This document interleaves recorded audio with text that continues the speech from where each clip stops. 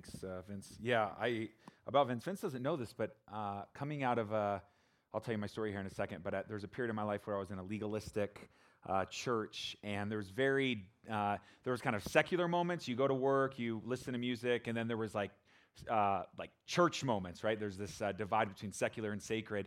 And I remember Vince and I were setting up chairs, and we were playing his playlist. And we were listening to music, and it was like, I Can Only Imagine, I think, is Mercy Me or whatever. And then it was like Third Day. And then it was like Casting Crowns. And then it was like Tupac. And I was like, what is going on right now? Like, that's not allowed.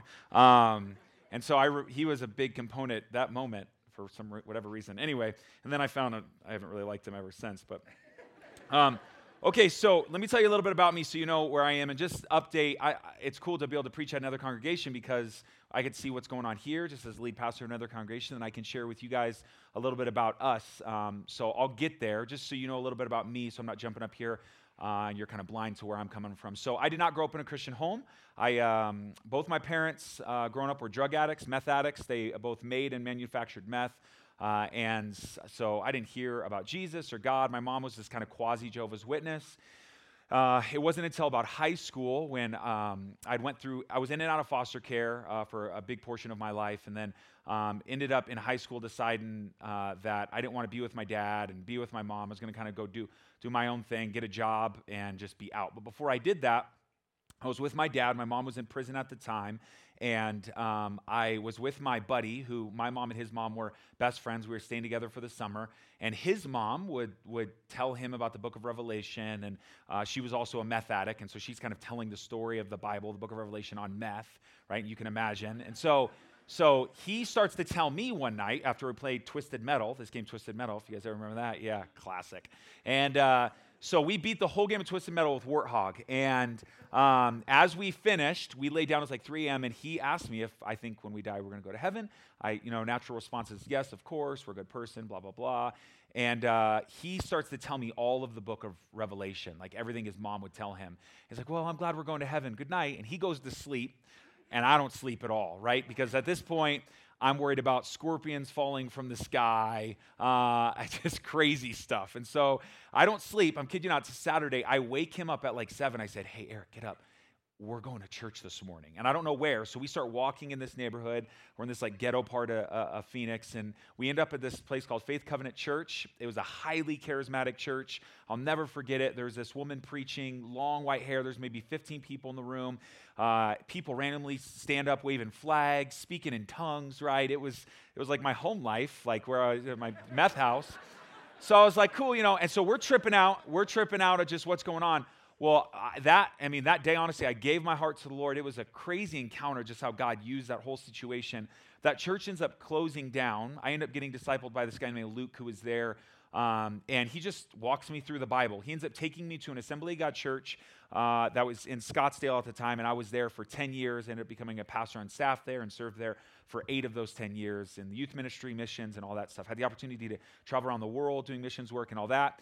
Well, at the time, I'm struggling within this Assemblies of God church, there's a lot of inklings of the prosperity gospel. And so I'm kind of getting hinges of this and kind of seeing what's going on in the prosperity gospel and name it, claim it theology. And I'm kind of like, this is a mess. Well, at the time, I was also going on Mill Avenue, if you're familiar with Tempe, going on Mill Avenue on like 4th of July, and I was the bullhead speaker guy. I was there like preaching to people, but there was a guy across the street who was like really mean about it, so I like took the other approach. I was like, God loves you, am I trying to like combat whatever's being said? Well, eventually I'm having these conversations, and people are coming to faith, and I don't know where to send them to church, so I talk with one guy. He ends up coming to faith, and he says, I'll go to church if you go with me. And so he ends up finding this church, and I was like, okay, cool. So we end up going to this place called Praxis. We go there on a Sunday night. I hear the preaching, and they're going just through the Bible, verse by verse, chapter by chapter, and I'm tripping out. I've never heard something like this before. And I had been saved at that point probably, I don't know, maybe 10 years of my life, and maybe 12 years of my life. Never heard somebody just go through the Bible like that. And so I kind of start sneaking over there. There's a hard, fast rule at the church I was at, legalism, that you weren't allowed to visit other churches. So I start sneaking over, and eventually I start bringing people. Matter of fact, one time I taped cardboard on the side of our church van so it wouldn't say our name, and drove like 15 people to Praxis. Okay? So I'm sneaking over there on Sunday nights, bringing people, and it just infatuates what's going on. And really, I'm starting to feel like God's calling me to church plant. In the Assemblies of God world, there's not a lot of language for that. And so I start talking with this guy named Justin at the time. And I ended up making the move eventually when Praxis became Redemption, which is Redemption Tempe at this time. Made the move over there, was there for about a year, and then ended up going to Arcadia to do a residency for 3 years at Redemption Arcadia. My wife, who's Candace, I met in high school. We have 4 kids, 3 biological, 1 adopted, 11, 9, which is the 2 boys, and then 6 and 3, which is our 2 girls. Our youngest is a Hispanic little Latino. She's feisty, and she's 3. She's awesome. We picked her up from the hospital. So we decided at that moment we were at Arcadia. At first, we were thinking about planning in Lake Havasu, and by the Lord's grace, we didn't do that.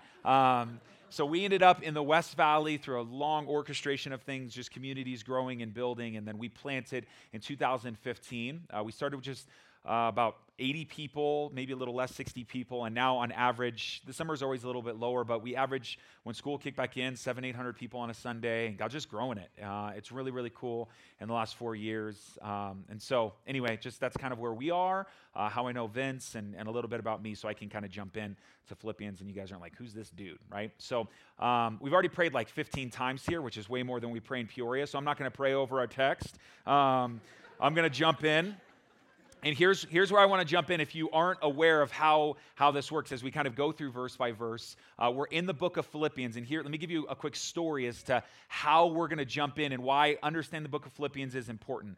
I was at this sporting event about 2 months ago, and I'm sitting behind this elderly woman and this elderly man, and she turns around, and she has a brand new iPhone, and she says, "Excuse me, would you be able to help me turn this on," right? And I just want to know how to use it. And I'm like, "What? Sure." So just you swipe over, right? And she's like, "This is a code." She's like, "What's the code?" "Oh yeah, so you have to enter a code." She has these brand new iPhones. I have no idea, probably close to $1,000. Her husband, I have to show them how to use it, right? And I'm in this one, and I'm thinking, one, somebody clearly like sold these people these iPhones that they don't need, because he eventually goes to me, "Yeah, I use it probably. I send out a text about once a month, and so it's good for me to know." I was like, "Do you call on it?" He's like, "No, I don't really use the call feature." I'm like, "Well, nobody calls it call features," So he uses this cell phone, and he has an unlimited plan. He goes on to tell me an unlimited plan where he texts once a month, brand new iPhones, and I'm thinking, dear Lord, you have no idea what you have right now, as I have my iPhone 4, right? And I'm sitting there as I'm trying to navigate this, and I just thought to myself when I was thinking through Philippians as we kind of got going, and the more I read it over and over, I was thinking that moment kind of was a symbolic idea that kind of came to my mind, and it's that here's what Philippians is doing. We've been given by God this crazy thing called salvation, this very complex yet very simple thing called salvation, and we need to understand how it works. And sometimes it's this amazing, beautiful, big thing. If you think about the salvation of your souls, the reconciliation of all things, this is a crazy thing that we just commonly talk about. You want to be saved? Like, do you know what you're saying in that moment, how big of a deal this is? Well, Philippians helps us understand that. Philippians helps us navigate this really, really complex and simple thing that we kind of oversimplify to some aspects. And so that's what Philippians has been doing.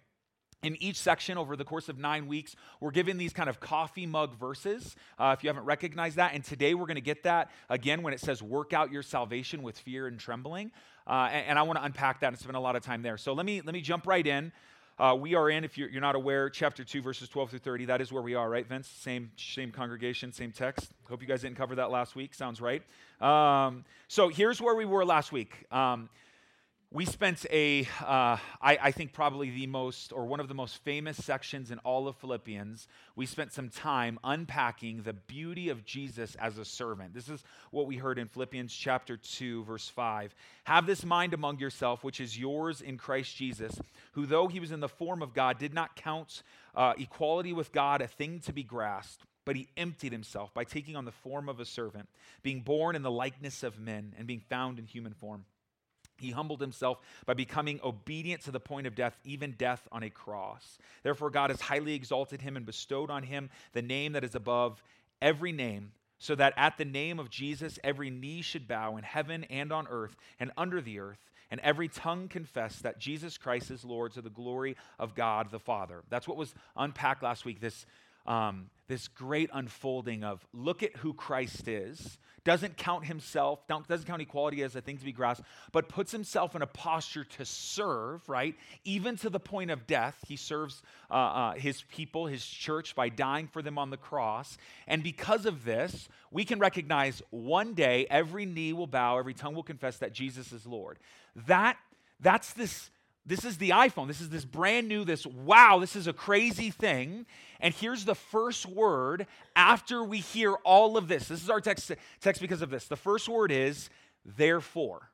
So because of all of this being true, let's look at Jesus. Let's ponder him for a second. Let's see how magnificent he is. Let's see how much he served. Let's see at the end of the ages what it's going to be like. Because that's true, there is something that needs to take place. Therefore, because that's true, this is what it says: my beloved, as you have always obeyed, so now, not only as in my presence, but much more in my absence. If you're not familiar, the Apostle Paul's writing this letter, and he knows the Philippian church really well, really, really well. As a matter of fact, if you read in the book of Acts, he ends up introducing to Christ the first people who are part of this church. And he knows them, and he recognizes, I've been with you, and because of what we know of Jesus Christ, I asked you to obey.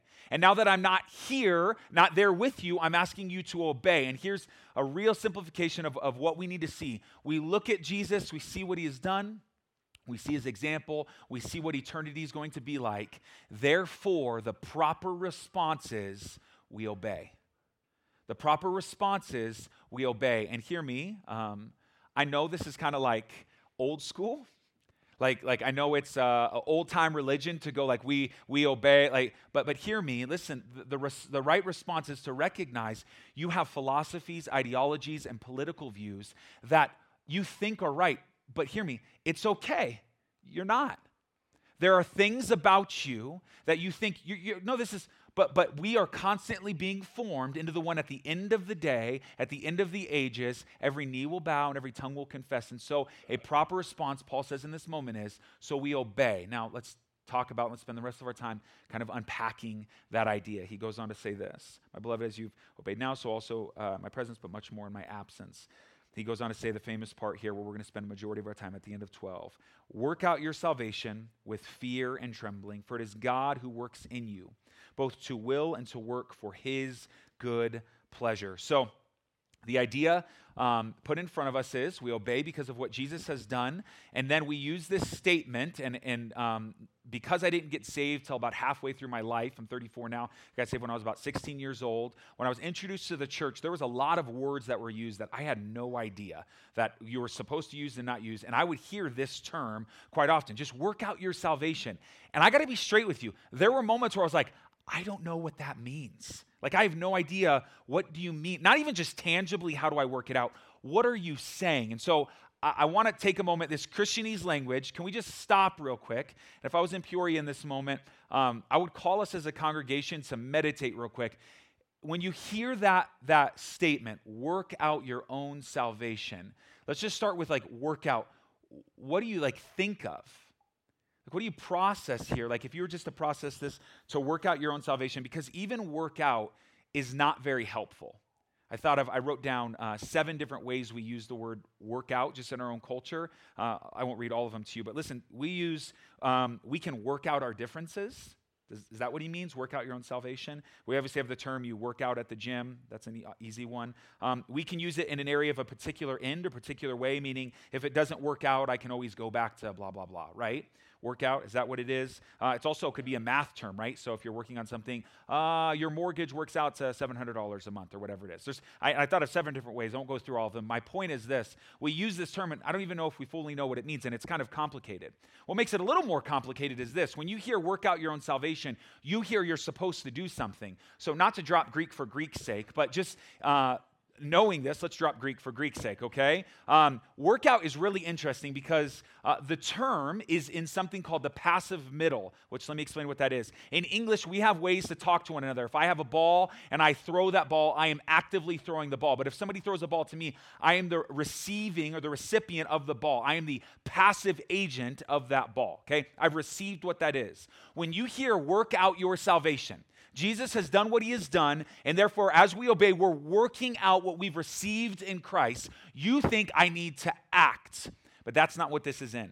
It's not in an active voice. You are not the one throwing the ball. You are working out your salvation. It is in a passive middle, meaning you are submitting to what God wants to do in you. So if that isn't complicated enough, then we have this next term. You're to work out your own salvation. So here's another term. I'm just going to complicate this whole text for you and then let Vince explain it next week, okay? Here's what we have. We're working out this salvation. Another term that was used as they came to faith is like, you're saved. And honestly, I remember the first time somebody said, say this prayer. I said the prayer and they go, well, now you're saved. And I go, saved from what? What am I saved from? I was looking through some scriptures. Let me show you. I have them on the screen. So when you hear your salvation, look at this. So here's how the Bible talks about saved. And we use this language. I don't even know if we're familiar with this in the church sometimes. In Romans 8:24, it says you were saved. This is in the past tense, right? In the present tense, in Jude 1:23, it says you are saved. If you were to read Romans 10, 9, and 13, which are usually about people confessing their salvation, it says you will be saved. And in 1 Corinthians 1:18, it says that you're being saved. So let's make this really complicated. Here is Jesus. We know who he is. We recognize what he's done, and we are to follow him with everything that we are. And the problem is we fail. We can't be perfectly obedient. And so what we're doing is we're working out how to be obedient. We're working out that salvation. Here's the issue. I don't know if we've processed what does it mean to work out and what does it mean to be saved. What are all these things? So as we continue to go on, let's keep going. Let's add to this text a little bit more. And then I hope to make somewhat of a sense to this, all of this. It says this, with fear and trembling, and then it goes on, for it is God who works in you, both to will and to work for his good pleasure. Okay, so let's tie all this in, and I hope I can now make this make sense, okay? There's two $100 words that I think would be good for you to know if you're new to Christianity or maybe you haven't heard these things, and maybe if you're not, you're aware of these words. There's first a word called justification or justify. And we use this word a lot in the Christian world. You don't hear it a lot outside of the Christian world, maybe inside the courtroom or whatever it is. But the idea is this: when Jesus died for your sins, this is Christianity 101, he justified you. You now can stand before God, and God sees you the way he sees Jesus, which is perfect and complete. This is why Hebrews 10:14 says, it says something good. I forget. I memorized it, but I forget what it is. Okay? Oh, he is perfect. I don't know, forget it. Okay. Just go read Romans 10:14 to understand what I'm getting at there. So here's justification is on the table, right? You are justified. You've been made complete. And that's why those kind of things are confusing, right? Because we haven't been saved yet, but at the same time, we are currently saved. We have a security in this. This is Colossians 1 and Philippians 1. So if that's true, here's justification. Here's another $100 word. One day, all of this that you're struggling with, the pornography, the greed, the anger, whatever struggle you want to put on the table, one day that will be no more because of justification. One day, $100 word is you will be glorified. Glorification. One day you will stand before God and you will be made complete. Here's the problem. Going from the idea that you now know you're justified, you're not acting like that right now, are you? Naturally, that's not happening. And so here's the last $100 word, the word sanctification. In this process, what we're doing is we now, I've been told we are something else. We are a new creation. We one day will be glorified. And so what Jesus is doing within us is he's making us what we already are or what we will be. He is turning you into who you're going to be. So we do this as parents. Right now, my oldest child is Corbin. He's 11 years old. He is not a godly husband and father. He's not. I would kill him if he was, right? Okay? He's not. But I have this projection of him that one day, if he wants to get married and have children, I am training him as if he is. So I don't let him get away when he does a job halfway. Because I'm a good father, I'm shaping him into the direction of what he will be. Now, he's not there yet, so the analogy begins to fall short. But we are justified. Our glorification is already set in heaven. And now God is saying, no, listen, this is what conviction is. This is every time you're looking at the screen or you're looking at him or her or you're doing whatever you shouldn't be doing, whatever's going on in your heart. In those moments, what the Spirit is doing is going, that's not who you are. That's not who you are. Remember, the reason you can't get away from that anymore is because you're a son or daughter of a different father now. You can't get away from that anymore. And so God loves you enough, if you want to fondle the things of the world, to cut off your hands. He loves you enough to say, listen, because I care about you, I'm shaping you in this direction. And this is what it means. He is in you working this out. And as to how we begin to define, the Greek isn't helpful here. As to how we can understand what working it out, it's really not helpful. It seems to almost play into all these things. There's a working out of we work out with Jim. It ends up being the sum total. It's this very confusing idea that what God is doing within us right now is making us something in the future, but shaping it already currently. And it's beautiful. And honestly, if you're a believer, I hope you know what I'm talking about. If you're not, that's okay. It is a very confusing concept. But if you do follow Jesus, I think it's fair to say you probably understand what it means right now to know you're saved, but being formed into the image in which Jesus has already made you. And that's something really, really cool. So it goes on, as it says, work out your salvation with fear and trembling. God works in you both to will and to work for his good pleasure. So with that being said, I want to just, the 4 words at the end there, and then we're going to move to verse 14. It says with fear and trembling. Can I just say this? Everything I just talked about up to this point, it gives us a how we're supposed to do that. And so just, I know I'm not the pastor of Redemption Flagstaff, but can I just, in a pastoral tone, put this in front of you? Stop taking that lightly. Stop taking your sanctification lightly. This matters. And we can get into fear and trembling like it's phobos. No, hear me. Listen, you should care about this. This should concern you. Because we're up north, I'll tell you this story real quick. I decided 6 years ago, same buddy that we went to church together, he's a firefighter now, and he has 4 firefighter friends that were going to run the Grand Canyon rim to rim to rim, okay? So I was like, yeah, I could do that, okay? So they had been training. I was like, let's do this. So I ran a couple miles to prepare for it, but I was like, whatever, we'll be fine, right? Well, I wasn't fine. So we ran rim to rim. We started on the south rim, ran up to the north rim. It was about a mile from the north rim. And I start feeling super lightheaded. They take these elevation sickness pills. I'm like, ain't nobody told me about no elevation sickness pills. So I stop about a mile from the top. I watch them do the kickbacks. And we started at 6 at night. We were going to hike through the night and then get back in the morning. And so I see them go the kickbacks, and I just see their headlights going, gone. In that moment, I think to myself, I'm going to die. Now, it's cold, and so I decide I'm just going to hike down to the bottom of the canyon, the Grand Canyon again, so I can get warm, and as I get warm, I'll just wait for them down there. The problem was I'm starting to trip out. I'm thinking I'm going to die, and so I get to the bottom. I don't remember this, but there was a shack there that apparently sold kind of like snack foods or something at the bottom. I don't remember that there, so I sat down on this bench. I looked behind, and somehow there was a shack behind me, okay? And in my mind, I thought, someone's in there and they're going to kill me. Now, keep in mind, I am taking an ibuprofen, or an Advil every hour. I take my food out of my backpack and I just think, I've got to get out of here. I remove all of my food except the ibuprofen, or except the Advil. I put it on the table and I just start to run for the south rim. And I'm just running, right? And I lose my mind, okay?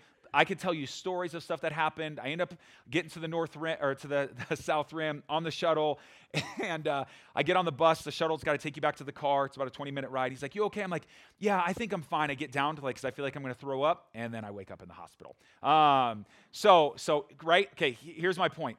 Well, what happened was 2 years ago, some of the guys in our church were like, dude, I want to run the canyon. I want to run the Grand Canyon, right? And I grab them like on Billy Madison. I was like, don't you ever say that again, okay? Right? So they decide, well, what do you want to? So I was like, okay, I'm down. Let's run the Grand Canyon, but we're only doing rim to rim. We're going to do the rim to rim deal. but I go all out, right? I'm wearing like 6 backpacks because I'm ready. I will never run out of food, right? I got water in my socks just in case I need to drain it. Like, I'm ready to go. Because what had happened was I didn't take it serious and it almost killed me. But what ends up happening is I saw that and I was able to look at that moment. Hear me, you're not going to have the option at the end of your days to go, man, at least I get to try that again. You're going to wish you would have taken sanctification more serious. You're going to look back on your life and go, man, I should have been all in. And hear me, this is possible. This isn't some youthful angst. No, hear me. Being all in for Jesus is possible. Being obedient is possible. Allowing the Spirit to sanctify you is possible. Allowing Him to make you who He's already made you is possible. It's possible. So, verse 14 then ends up changing the tone a little bit. If you haven't recognized, Philippians, in my opinion, since we've planted, or any book I've ever taught through, is the hardest book to find a train of thought. The Apostle Paul is like everywhere. And so it feels like he turns the corner a little bit, but I think there's some congruence to what he's going to say. And I think he begins to give us some tangible examples as to what this looks like. If we're to be obedient and we're to be sanctified as we're working at our salvation with fear and trembling, this is what he says in verse 14. Do all things without grumbling or disputing. Now, if you were here last week, this sounds super similar to the language that is opposite of the way that Jesus is described, right? He's laying himself down. He's not complaining. That's what you think of as someone who puts himself in a lower place as a servant. But what's interesting about the two words here is, in response, the beginning of verse 14, the word do, and verse 12, the word work out, are the only two, what they're called imperatives, the only two times in our whole passage where the Bible's telling you to do something. The first thing is to work out your salvation, to kind of passively allow God to move in you or be active in wanting Him to do what He wants to do within you. And then this other is the word do. And it's an example to say, do all these things, everything that you do, without grumbling or without disputing. And I would love to unpack these, but because of time, I don't have too much time. I will just say this. The word disputing, I honestly didn't realize now I had so many Greek words I was going to quote to you guys. I sound like a jerk. But the word disputing in Greek is where we get our word dialogue from, but in the negative. It's dialogazomai. It's the idea that you're on Facebook and you're arguing with someone, or you're on Reddit or some kind of social media platform and you're arguing with someone, and the Bible is saying, stop doing that. Okay, let's go to the next verse. Verse 15, okay? That you may be blameless and innocent children of God without blemish in the midst of a crooked and twisted generation, among whom you shine as lights in this world. So he gives us, this is counter, so I want you to hear this. So in the part of, let's kind of connect all the train of thoughts. We see Jesus, and seeing what Jesus has done, we respond to Jesus. We're working out to be more like Christ in the way that He wants us to be. A tangible way is we don't grumble, we don't complain, we don't dispute, we don't argue, because that's counter to the rest of the world. And he uses two words here which are really interesting. A crooked and twisted generation. So here's what's beautiful about Christianity that I think we forget, and I wasn't taught till about 5 years ago. What Christianity and what Christ is doing in you is teaching you to be human again. And this, you forget, like we forget this, that the culture and the world around us is versions of the way God has made things, but they're two words. It's real easy. It's corrupt. It kind of looks like love, but it's not really love. It's twisted. It kind of looks like it, yeah, I guess you're having sex, but it's not really the way that God has designed it. It's not what it's supposed to be in this area, marriage or relationships, whatever it is. It's a twisted version of true humanity. And what the Holy Spirit is doing within you is making you truly human again. And when this happens, the world around us sees what true humanity is like. They see what true joy is like. And we shine amidst this twisted and corrupt generation.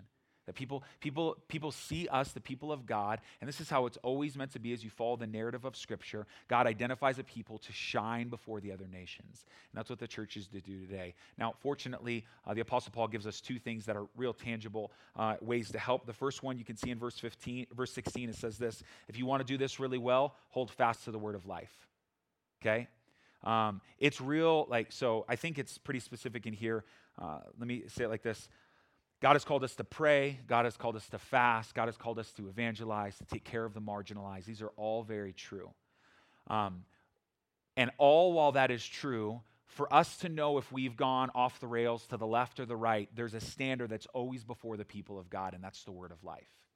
That the Bible will keep us where we need to be. So as we're being formed in, as we're working out our own salvation, as we're working this out, we're always comparing our political ideologies, our personal philosophies, our parenting styles, the way we interact with people, how I think relationships should go. We're always comparing that to the word of life. And that's keeping us in a place that is moving towards our glorification. So there's the first one. And the second one is, as he says, the word of life, he says, so that in the day of Christ I may be proud. I think this is the Apostle Paul's great reminder of another good thing that would be helpful is live for the end. Like as Christ continues to shape you, remember this age is a facade this is, I think, why Jesus uses this age language so often. That as we live amongst people this age, the fads of this world will go away, but we recognize at the consummation of all things, I need to live for that. I need to operate as that. I need to be a mom in that way, a dad in that way. I need to run a business in that way. I need to be a neighbor in that way. And these two things help us. One, keeping our eyes on the prize and living for the end of days, and at the same time, holding fast to the word of life. So I think to the best of my ability, that's how we can understand this very famous work out your salvation. Now, there's two words that I think are important for me to finish with our time together. Then I want to read the last big section of verses. Because the two words that I didn't unpack in this work out your salvation is the two words, work out your own salvation. And here's why this is interesting. When you hear the words your own, everything I've said up to this point, you hear as your own. It's Vince's, it's Al's, it's Sherry's, it's your salvation. You need to work out your own salvation. Unfortunately, we're dropping another Greek bomb, okay? Here's the problem with the English language. The English language does not have a plural you. Unless you're in New York, yous, or Texas, y'all, there's no plural you. And so when I say, hey, you, I could be talking to all of you, or I could be talking to one of you. You don't know. And when I say your, I could be talking to all of yours, or I could be talking to just one of yours, right? And so it's really confusing. The Greek does not allow us to get bypassed with those discrepancies. What the Greek does is it gives and it attaches a singular or multiple, first, second, third voice, all that different stuff. And so in this moment, when you hear your own, you're thinking individualistic, like a good American. Unfortunately, what you need to hear is this is in the plural. Matter of fact, 95% of the time you read the word you in the Bible, it's in the plural. Very rarely are you going to find a you referring individualistically to you. And this is something we can't gloss over, because what the Apostle Paul is telling a people is, work this out together. You're not on an island. You're not being shaped into the image of Christ for one day to be glorified by yourself. No, hear me. We like to use the language a lot. It's easy to hate from a distance. Like we can be on the other side of a keyboard and hate from a distance. We can hate people we don't know. Hear me. It's really difficult to be loved up close. It is, because they know you. Like, I'm going to go home and my wife's not impressed. She knows me. She washes my laundry, right? Like this is, that sounded very sexist. That's not what I meant. My point is, my point was that she sees like everything that nobody else sees, right? Like I sleep in my box, she sees like nobody, like she sees who I am. And so to be close up to someone is to know and recognize, man, you're hiding right now. That's a facade. You're pretending. You're using humor to deflect being called out right now, or you're not being encouraged. And so what you do is you try to work out your salvation on your own. Hear me. Sanctification is a community project, and you're not doing this on your own. God has not asked you to do it on your own. And so as people suffer around you, you're called as a believer to suffer with them. Hear me, as you suffer, you are meant, designed, created, as you are in the church, for your brothers and sisters to rally around you, to be encouraged, to be rebuked. The list goes on, to be loved, to be served. This is a community project. To be shaped in the image of Christ is a community project. And the Apostle Paul actually gives us three things that we can see of what this looks like, and that's where I'll finish. I want you to look at verse 17. First, the Apostle Paul. Listen how Paul describes his love for this church. even if I am to be poured out as a drink offering upon the sacrificial offering of your faith, I am glad and rejoice with you all. Likewise, you also should be glad and rejoice with me. Hear that language? Like he's not just like, hey, cool, I'm glad you guys are doing your thing. I'm just here. No. I'm being poured out for you. I care for you. And then he describes two men, specifically Timothy and then Epaphroditus. Listen to how he describes Timothy in verse 19. I hope in the Lord Jesus to send Timothy to you soon, so that I too may be cheered by news of you. Verse 20, for I have no one like him who will be genuinely concerned for your welfare. For they all seek your own interests, not those of Jesus Christ. But you know Timothy's proven worth, how as a son with a father he has served with you in the gospel. I hope therefore to send him as soon as I see how it will go with me, and I trust in the Lord that shortly I myself will come also. Big portions of text, but then he moves to Epaphroditus. Listen to verse 25. It says this, I have thought it necessary to send to you Epaphroditus, my brother and fellow worker and fellow soldier. Get it? And your gospel and minister to my need. For he has been longing for you all and has been distressed because you heard that he was ill. Indeed, he was ill, near to death. But God has mercy on him, and not only on him, but also on me also, lest I should have sorrow upon sorrow. Verse 28, I am the more eager to send to you, therefore, that you may rejoice at seeing him again, and that I may be less anxious. So receive him in the Lord with all joy and honor such men, for he nearly died for the work of Christ, risking his life to complete what was lacking in your service to me. So that's a big section of verses, I know, but here's where I want to finish. Let me just ask you this question. Who is in your life that rejoices in your faith in verse 17? Who is in your life that you rejoice in their faith in verse 18? Who is in your life that is genuinely concerned for your welfare? Verse 20. Look at verse 25. Who is in your life that you can say is a fellow brother and sister, a fellow worker, and a fellow soldier in the faith? They're not just playing games. They're in this together. They're working this out together. I've got you, you've got me. We're not on an island. Sanctification is a community project. Let me pray for you.